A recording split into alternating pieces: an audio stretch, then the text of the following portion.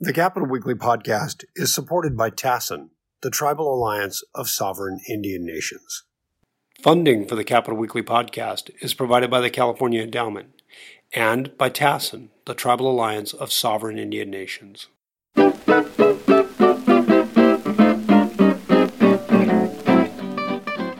Greetings and welcome to the Capital Weekly podcast. I'm John Howard, and I'm joined by Tim Foster. Hello. And one of our favorite guests, Paul Mitchell of Redistricting Partners and Political Data. Hey, guys. And Numbers Cruncher Extraordinaire. Paul, thanks for stopping by. Happy to do it. There are all kinds of questions I wanted to ask you about the story that we ran yesterday, your story on the early mail-in vote. Over 5 million ballots have been cast already. There's some amazing little factoids in the numbers that you've looked at. One of them, I guess the first obvious question, this early vote, how is it similar or dissimilar to earlier votes? Well, it's first off, some breaking news. We're at 6 million now. So I provided you with a story that I knew was going to be out of date pretty quickly. But there's a few ways you can look at this data and kind of compare it back to prior election cycles and really find some interesting differences. So first off, when we first started getting the data in, the most noticeable thing was just how fast it came in. Usually ballots go out that 29 days before the election. And a couple counties like Solano, maybe San Francisco one year will mail out their ballots like a week early or something. And that can mess with the numbers a little bit in one county. But for the most part, the ballots go out 29 days before. And that first week of ballots arriving at voters' households, we see almost no returns. So in that first week in 2018, we saw 8,000 returns by that first Friday.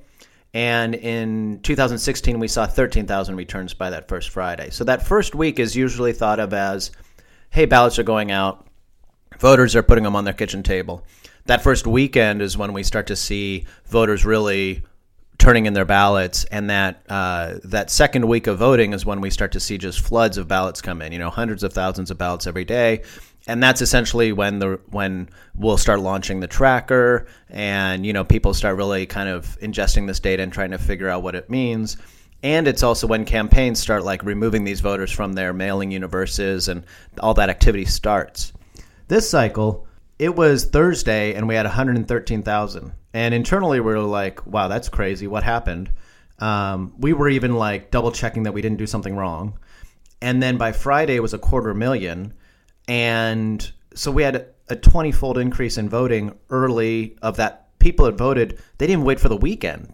They were voting immediately. And so that was radically different than what we'd seen in the past. Then we started looking at Paul, in past elections, on a per daily, the daily incoming on these mail-in ballots, they normally would run, 20,000, 10, 15, not 100 or 250, but... Yeah, that first week, it's, one county will report 100 ballots. It's honestly that first week, it's mostly the military ballots that had been mailed out a lot earlier. Those come in. People who are living abroad and get mail-in ballots earlier, those come in really super early sometimes. That first week, you just don't see as much. And that second week is when you start to see 300,000 a day, 200, 400,000 a day, that kind of big numbers, Uh-huh. I don't think we've ever seen 1 million in a day, and I think we're going to see that one of these days here. So first it was oh my God, the raw numbers are so huge. That's crazy. Then we started to look at the partisan breakdown of the ballots that came in, and that was really surprising too, because traditionally when you get the first early ballots, we used to joke that it was people who knew where their stamps were. Older, whiter, homeowners, more stable voters, more reliable regular voters who'd gotten into a habit of always voting early because there's so many habitual aspects to voting behavior. And with all those things, if you have a trained political ear and you hear Paul talking about homeowners and suburban voters and white voters and older voters, that relates to more Republican, more conservative. And as we know, later voters are all the college students and renters and lower income and urban areas. Those are the later voters usually are in those areas predominantly. So the first thing we saw was Democrats were overperforming, and that was that stood out as something we'd never seen before. Democrats were at the very initial, like 60% of the returns, and Republicans were like 21% of the returns. And traditionally, Democrats are usually right at about their registration rate in the returns, and Republicans usually 10 points over. So if they were 24% of the electorate, they should be 34% of the returns that had come in early. And that partisan advantage that Republicans have from being more present in those early votes had just like disappeared. And as I put in the article, it was essentially a 20-point shift towards Democrats, where instead of Democrats being at 44 and Republicans being at 30-something, or Democrats being at 48 and Republicans being at 34 or something like that, now it's like Democrats, even today, are still at 56 and Republicans are at 21 or something, So it's a huge shift partisan-wise. Now, John, you had a question after that. Yeah, actually, that's what I wanted to talk about. I saw this thus far in the returns, Democrats 56%, but they're only 45% of registration, like you just said. My question, though, was on the Republicans. You had suggested they might be holding back because Republicans are more prone to want to vote on the day of the election or later in the election. You think that? Are you seeing that now in the last couple of days since you had these numbers? Is that still a trend you're seeing, that they're holding back until election day? Yeah. So, we don't get to when the early votes are dominated by this population. The obvious question is, why aren't Republicans turning out at the same accelerated rate? And we can look to polling for that, both the Capital Weekly polling that showed 57% of Republicans saying they wanted to vote on in person. We saw some really funny stuff, actually, when we dug deeper into the Capital Weekly polling. We found 11% of Republicans saying that they'd never voted by mail, even though we saw that they had voted by mail. And there was like 1% of Democrats saying, I never vote by mail, even though we had prior vote by mail history. But 11% of Republicans, meaning that 11% of Republicans have basically heard, like, voting by mail is rigged. Nobody would want to vote by mail. And so they're now actually saying in polling, like, oh, no, me? No, never. I never vote by mail. And we saw huge numbers of Republicans in the polling saying that they're going to vote in person.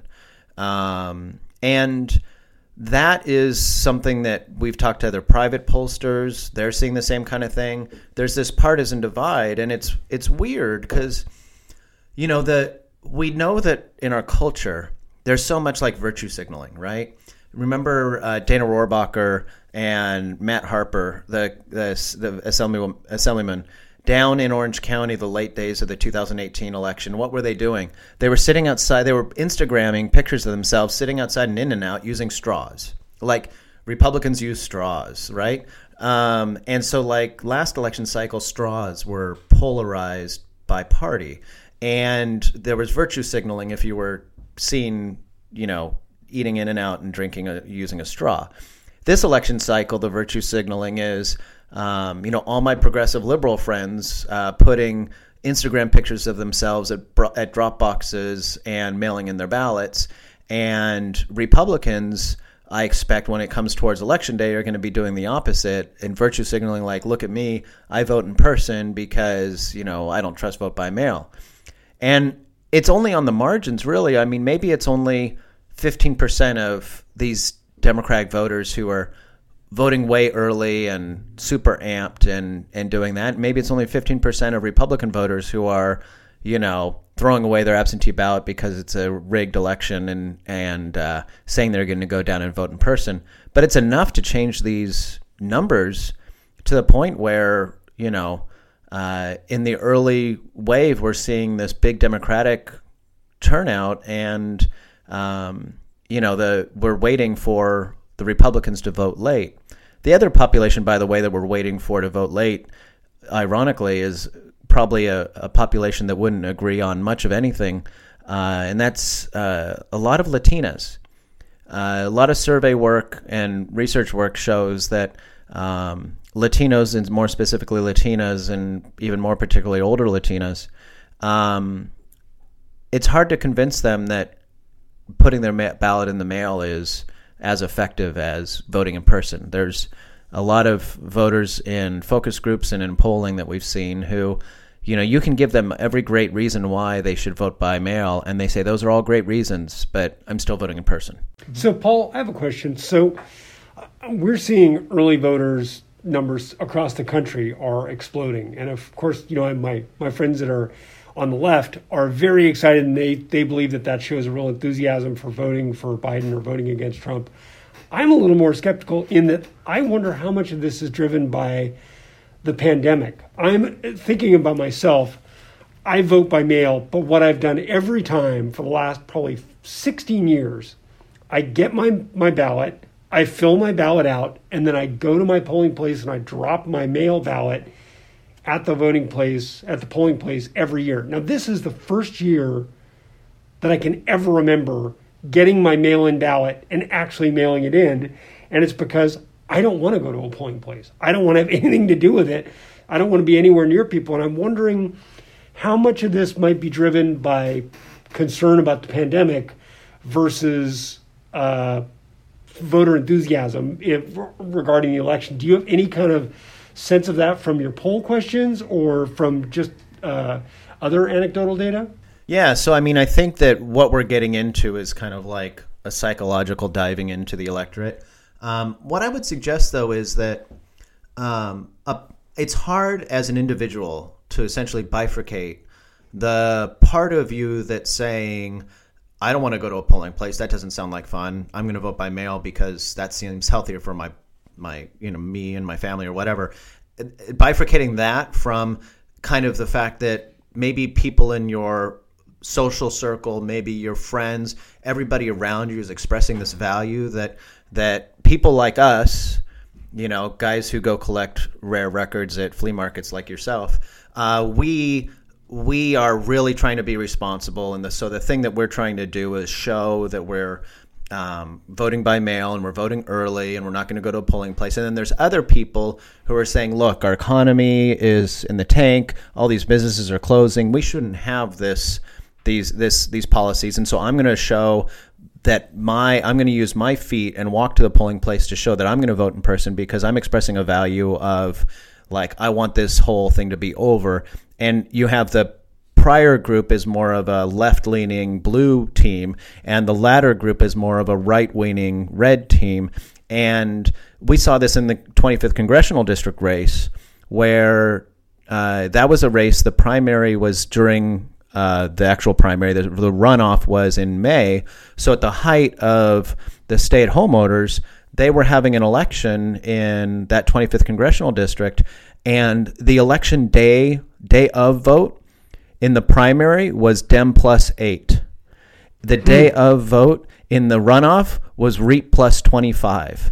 And wow. you had on the election day vote, Garcia beat, the Republican beat the Democrat by a 4-1 margin among people who voted at those vote centers on election day.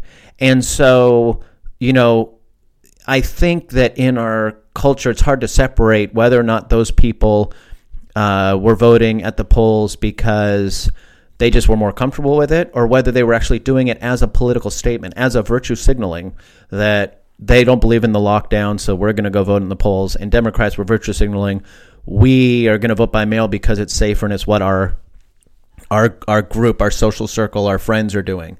So I really do think that it's really interesting that there's these camps that have developed, and that, we've gotten used to, like, well, Democrats use Lyft and Republicans go to Chick-fil-A. But I've never thought that we would have a situation where there would be this political polarization around the way that you return your ballot, especially given that Republicans have always been better at returning ballots early in the past. And it's just flipped because, like, if you're mailing in your ballot, then you must support masks. It's like weird. To point this out, Trump himself has been a mail-in voter for probably decades, right? Oh, yeah. Yeah, and millions of Californians have mailed in ballots for a long time. And there are still a lot of ballots coming in from Republicans, obviously. It's just that their share of the early vote isn't commensurate with the share of early vote coming from Democrats. It's really lopsided in a way that is striking. Hey, Paul, I think some of the most amazing numbers that you were crunching are the disparities between registration and how many ballots are actually being cast. For example, seniors, 22% of the population, and they're running at about 38% of the early mail-in vote, which is amazing. They're punching way above their weight. 18 to 34-year-olds, they represent about 30% of the population and about 17% of the early mail-in vote. So they're kind of lackluster and laggard. Then you got Latinos, about a quarter of the electorate, but representing about 20% of the early mail-in ballots, which strikes me as pretty good because they've made gradual gains over the years of making that ratio better of how many are actually registered and how many actually cast ballots. And then you've got renters underperforming, but you've got homeowners overperforming. So I'm not quite sure all these disparities, but it's very interesting to actually see the data come out and take a look at it. Yeah, no, that's one of the things about these trackers, and I'll even back up prior to 2014, this kind of data and who had voted was something that PDI managed, and we had it in people's accounts, and they could remove those people from their mailing universes. And every once in a while, we'd have a client call in and say, like, hey, can you show me like when the average day is that most of the ballots are turned in, or what's the curve look like if you were to plot it out? And there would be something where somebody in the office would make like a little Excel spreadsheet and say like, here's the turn-in rate for that election. It was something really rudimentary. And we started doing these trackers and making them public. And at first it was like, here's the rates of the ballots coming in, here's the partisanship. And then we started diving into being able to look at not just statewide, but individual districts. And then it's just been different iterations over and over since 2014 that we've been really doing these and making them public. And now they're just crazy. I mean, we have the tracker now, people subscribing to it to get it emailed to them every morning. And you can get it for like your local community college district race. You don't even need to be a PDI client. We have, I think, 3,400 or something like that, different people requesting these reports to get emailed to them every morning. And it's incredible the way you can dive into and really split up this data. It's fascinating. Is there anything you see on the national race? Obviously, we talk a lot about California, but what kind of signals are you seeing on the national race as far as ultimately as far as turnout or what happens in the battleground states? And you got any thoughts about that?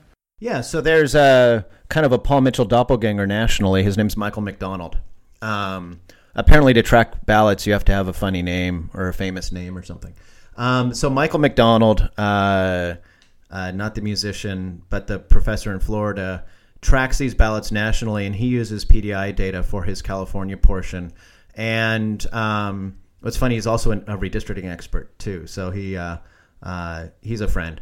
And he does this nationally, and it's really kind of amazing.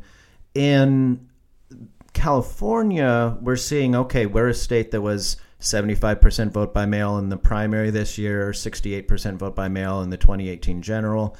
And so like the changes for us structurally have been marginal and, significant, but still like a percentage change. Other states, it's been like they were 5% vote by mail before, and now they're 45% vote by mail. That is like crazy. And the data that they're seeing is similar in the sense that like there's still this huge Democratic early wave, likely for the same reasons that Democrats are getting different messages than Republicans are. But it is generating this, early wave for Democrats that is something that hasn't really been seen before at all. And so you can just Google Michael McDonald or election project and get his data. It's kind of amazing.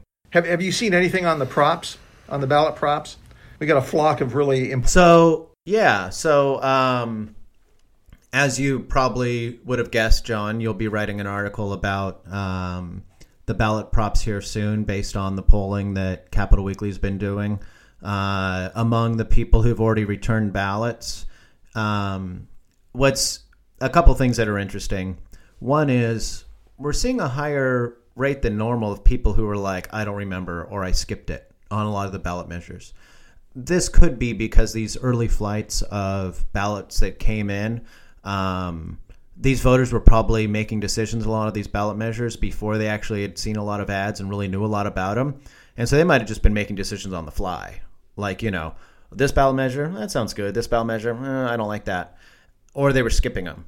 And so when you vote in that way, where it's not like you've been thinking about it all month and you know exactly how you're going to vote and then you end up voting at the end, you might remember how you voted. But if you don't remember, if I, in a poll, ask you about a ballot measure on consumer protection and you're like, was there a ballot measure on consumer protection? I don't remember that.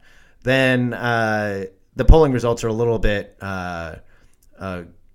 wider variance of the ability to really predict where these voters are when you kind of have them guessing. I've even seen some pollsters will ask people how they voted on a ballot measure, and when they say, I don't remember, they'll basically prompt them like, so if a ballot measure did this or this, what do you think you would vote? So that's one thing we're seeing in the polling early. The second thing is that these things are just so skewed towards the progressive side of things because of the electorate that's turned out so far. So what we're going to do for you, John, is we're going to have those polling surveys weighted to the turnout that's happened so far, and then also weighted to the expected electorate. So you will have like a range of outcomes for those ballot measures showing like how have people who've already voted responded, and then what does that say about how these ballot measures will likely fare when the full electorate has returned their ballots. You haven't run into any voter fatigue. In some elections, we've had so many ballot measures that basically there's a drop-off in participation as you get towards the end of them. Are you seeing that this time around or no? Well, we won't know, but we did do an article a long time ago on looking at ballot measures and showing that the further down you got to the ballot, the greater the drop-off, meaning that as you get further down the ballot, there was more likelihood that somebody would just skip a ballot measure. And it was really clear that looking back at like 10 statewide ballots and the total votes cast in each of the ballot measures, that being later on the ballot was kind of a ding against you in terms of you'd have a lot less or a lot more undervote. But they do vary that depending on where you're casting your vote. Is that correct? Like the ballot order is not the same. No, not the props. Oh, really? Not the props, though. Yeah, the props are always in order. But the So what's at the bottom in this one? I don't remember. The 25 was at the bottom, the referendum. So they put referendums even at the end. So the first ones are the legislature put on like bond ones usually, and then the middle are the citizen referendums, and the last ones are the referendums. Oh, so it just goes in the numeric. So the last one was the bail. Yeah, the props. Yeah, that's how they come up with the numbers, and then they stay in order on all the ballots. It's the legislative candidates, the congressional candidates, the presidential candidates, all that stuff that rotates based on the random sample alphabet. They do a random alphabet every election cycle, and those rotate by assembly district and county boundaries for like statewide contests and president. But yeah, so we'll have some stuff on those ballot measures, in a week or so. Is there any real enthusiasm for early voting in local races?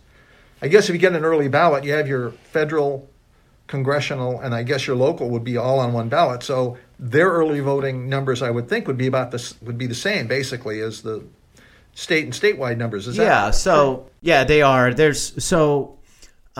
In I think now every circumstance, your local races are on the same ballot as your statewide race. There have been times in the past where like Long Beach used to have an election that was concurrent with the statewide election but administered by the city of Long Beach rather than being administered by the LA County. And so there literally would be separate ballots. So when you were voting, you'd go vote, and then you'd get in another line and vote at the other thing for the city election. But in California now, if there are any of those kind of situations or outliers, I'm not aware of them. But yeah, so it would be the same. But I think that you do see the impact potentially among those early voters if the local races didn't message to them early. We're like, oh, people vote at the end, so we're not going to actually send our mailers until like 20 days out. Well, they might have missed a third of the electorate by doing that. I don't have money to put my ads up, so I'm going to put my ads up in the last week. Well, half of the people will have voted. So that's a good point. So what would you advise the campaigns in that situation? If a quarter of the electorate's already cast ballots, is it better to switch to, paper mail at home, slate mailers, mailbox stuff, or focus totally online, or focus TV, or is there Matt Rexroad would tell you to spend all your money on lawn signs. Lawn signs, right? Lawn signs, yeah. Matt Rexroad is always talking about lawn signs. And I like lawn signs. Get the plane that drags around the banner behind it. So we've actually seen that. I think it was in Orange County. Maybe it was Matt Harper again. But is Matt Harper's the one that always wears the hat, right? Yeah, and thank God he did. I saw a mailer from him, and he's got that hat on again. It's like of course he does. Matt Harper was the president of the college Republicans when Scott Lay and I were at the college Democrats at Orange Coast back in '94, and we had this incident where me and Dustin Corcoran, who's at CMA, and Scott Lay were out putting up Clinton Gore signs on the telephone poles, and he was coming around behind us and tearing them down. But the point was, how do campaigns deal with this? Well, there's been an evolution of this, and it's funny that in California we fully have adapted to this evolution. In other states, they're like, wait, what? How do you do this? So the first part of the evolution was, hey, you have a PDI account. You can get the data from the county registrar. We get it at PDI and put it into your account, and we'll put a flag in that says these people voted. And we actually have the PDI set up now that if you run a mail file, it's going to automatically remove anybody who's voted in your election.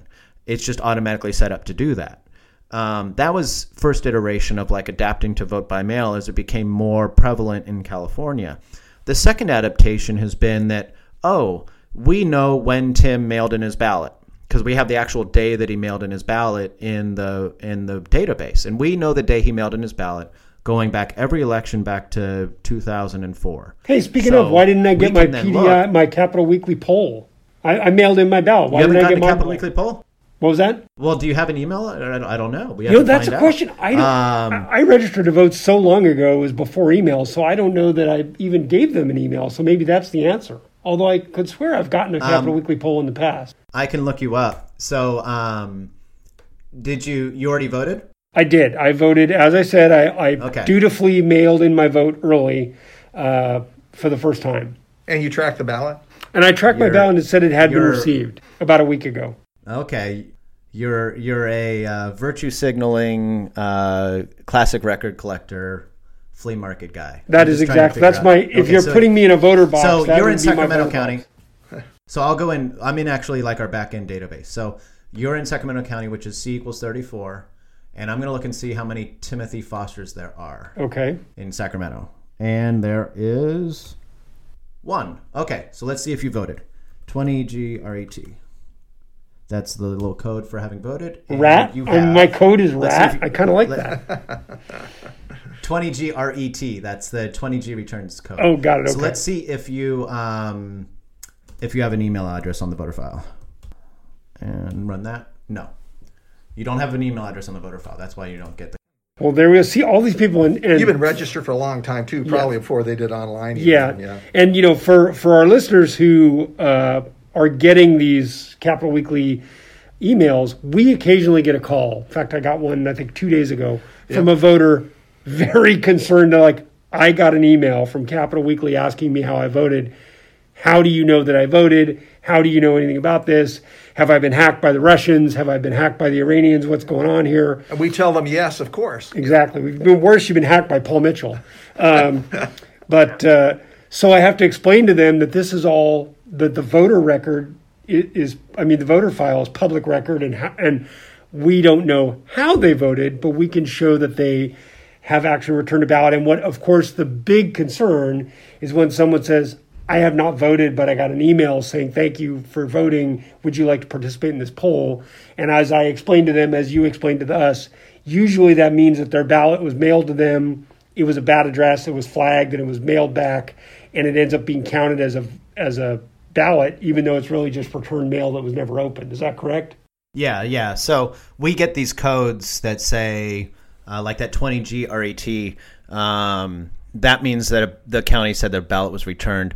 We generally can differentiate between the ballots that are returned because the person voted, and then there's sometimes a wave at the very beginning, and it depends on how counties receive it and what they do and how they flag things. But some counties just flag a return, like return to sender, as like they give it a return code.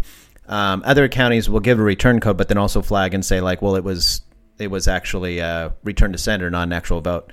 So that happens, when you're trying to get polling from hundreds of thousands of people, you'll get one every once in a while that's somebody who does that. And we have a thing that if they say I didn't vote, it brings up like, here's the link to check your ballot with the Secretary of State's office. This is, just something that happens that your ballot was probably returned. You need to go request a new ballot. So, but the interesting thing is this idea of an evolution to voting by mail again. In polling, this has evolved as well. It used to be, and it still is, that we would send pollsters lists of who's already voted so they could go back to their old surveys and they could see, okay, hey, among the people who voted, this is how they break down, and among the people who haven't voted yet, this is the breakdown. And that's a useful tool for pollsters, and we're constantly getting pollsters. They'll send us their IDs of the voters that were in their sample, and we'll send them back the flag to see whether they voted or not. The evolution of it was that, 4 years ago or something, we started doing the Capitol Weekly survey where we expressly are only emailing people who've already voted to get this kind of like an exit poll of the online world. And when we first started doing it, we got calls from county registrars that were like, hey, what are you doing? Like, that's weird. Why are you doing that? And now it's just prevalent. Now we have a bunch of the private pollsters who will order samples of just the people who've already voted, and they're getting that kind of survey work done as well for their private clients. So it is evolved into being kind of a norm in some of the private polling to really look at who's already voted versus who hasn't voted. And the campaigns are having to adjust, John. You asked, how do campaigns, do they change their strategy? How do they do things differently? And, in an environment where, like, let's say this weekend that basically half of the voters that will be voting have voted by this weekend. I think that's probably true. By Sunday, 2 days from now, whenever somebody's listening to this, doing their dishes or out for a walk, I think we can pretty confidently say that half of Californians that are going to vote will have voted. And if that's the case, then, maybe their ballot's still in the mail. Maybe we don't have them all flagged, but they're probably voted. If that's the case, then does that campaign still want to do a big NBC ad buy? Or do they want to focus digital where you can actually target individual level messages? Is it more effective for you to put an ad on somebody's like YouTube or Instagram, or like when they're going to Hulu and put the ad there? Or is it more effective to do an ad on radio? On radio that half the people have already voted. On Hulu that you've removed, 30-40% of the people from the voter file, and you are getting basically 2-to-1 on your money because you're being able to, for the same money, you could send 2 ads to somebody versus, doing a bigger broadcast kind of thing. Same thing with lawn signs, billboards, planes, dragging banners, all that stuff. You're throwing that stuff up in a shotgun method on top of a state where half the people have voted. It's a lot less effective than a text messaging campaign, a phone bank campaign, stuff that you can use where you can remove the people who voted. And so it makes For God's sakes, Paul, please don't encourage any more text messaging campaigns. No, everyone I know is like, well, you're not going to get text messages. This is horrible. If you get a text message at this point, you need to respond back and say, hey, clean up your list. I've already voted. Paul, do you know how much lead time is required for somebody to say buy TV time this late in the campaign? I thought they had to lock it in early to get the best rates, but if a lot of the electorates already cast ballots, sure, and they have to switch around on where they're placing their ads and how much time they're buying, do they have to? How much advance notice do they have to give a station? Yeah, so TV is like that. You do have to do more advance. And I've never been a TV buyer, so I've only been on the sidelines of TV stuff. But with obviously with texting, you can come pull a file. You could call our office and say, hey, I'm about to do a big texting campaign in LA County. Can you let me know when the LA County returns for the day have come in so I can pull my texting file right after that? A lot of campaigns do that. But then like digital does have an onboarding process that can be 2 or 3 days sometimes. So we'll be doing a bunch today of like getting in new digital files for campaigns, or digital campaigns will do this thing where they'll just pull a list of everybody who's voted, and they create like 2 lists on their digital platform. The first list is their target universe. The second list is everybody who's voted. And they say, send to everybody in this first list that isn't in the second list. It's called a suppression universe or an exclusion universe. And so digital campaigns are more and more running these concurrent campaigns where they just keep building up the exclusion universe as people vote, in order to, maybe they're running 15 campaigns, and all 15 of those campaigns will constantly be programmed to say, hit all these Armenian Democrats in Glendale who live in an apartment, minus this master list of everybody who's voted. Hey, Paul. Go ahead, Tim. So I was going to say, so I should take a moment here and do a little self-promotion. So 2 days after the election, we're talking about polling, we're talking about the election. 2 days after the election, on November 5th, Capital Weekly and the McGeorge Capital School are going to be hosting an online conference, and you are going to be on the first panel of the day, which is going to look at the polling and was the polling right, was the polling wrong, what do we know? And so I invite our listeners, if you're interested in these sorts of things, we're going to be having that. Go to the Capital Weekly website, look at the events tab, and it's free. You can sign on. It's just going to be a Zoom webinar, and we'll try to have time for people who are interested to ask questions, things like that. But that will be the morning of Thursday, November 5th, and you will be on there with, I'm trying to remember who else is on that panel. Ben Tolchin. Ben Tolchin. Bernie Polster. Mark DiCamillo. Yeah, so this is actually super cool, because it'll be fun. Yeah, we provide data to Mark DiCamillo from the field poll and now at Berkeley IGS. He is, kind of the, I'm trying to say something that doesn't make him sound just that he's old, but he's elder statesman of California polling by far. He's the statesman of California pollsters, absolutely. And I totally nerded out when I first joined PDI. When I got to call and talk to Mark DiCamillo, it was like, it was nirvana. You were kissing the ring? Absolutely. So we started providing them with data for their polling samples, and then we started working with them on testing out, like, is it okay to do email polling samples where you email a voter and then link that back to the voter file and use like a SurveyMonkey or Qualtrics or some other program to do the actual survey? And when we first started doing this, he was like, okay, well, I'll just test this stuff out. So we gave them some data for free to like do the testing of, can this methodology work? Mark then actually wrote an article for Capital Weekly about the methodology of doing what they call multimodal polling samples. Multimodal used to be cell and phone. Now it's phone and email is kind of the multimodal. It's almost unique just to California, but Mark was really groundbreaking on that way of doing polling, and it has become extremely common among the state's most prominent big private pollsters that when the gubernatorial candidate, a proposition, when the congressional races are being polled, that they're doing a lot of these, they're doing text to web, email to web, cell phone, and phone. So they're really, Mark was at the groundbreaking in that. On the flip side, you've got Ben Tolchin, who I knew him years ago when he was a pollster that I would use when I was doing campaigns. And then he went out and started his own firm and has been wildly successful. He is known nationally with his work with Bernie Sanders in 2016 and again in 2020. But so you basically have two waves. You've got more of a new wave with Tolchin, who's just like an amazing kind of, he doesn't bullshit you kind of pollster. And then Mark DiCamillo, who's just like, he's forgot more things about polling than I ever know. So it'll be great to be on more with them. Hey, Paul, just one last question. Where are you going to be on election night? Well, I'm going to be right here in the spare bedroom we have set up with my computers and laptops and a microphone. And I think I'm going to do KQED and ABC out of San Francisco, and whoever, whatever media calls, I'm just going to kind of be set up here and schedule it out so that I can kind of bounce around and do different things.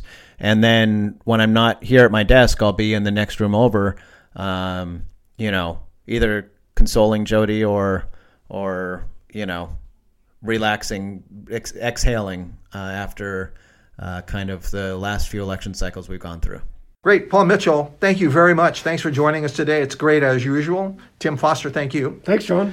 And this is John Howard saying we'll see you next time around. Thanks again.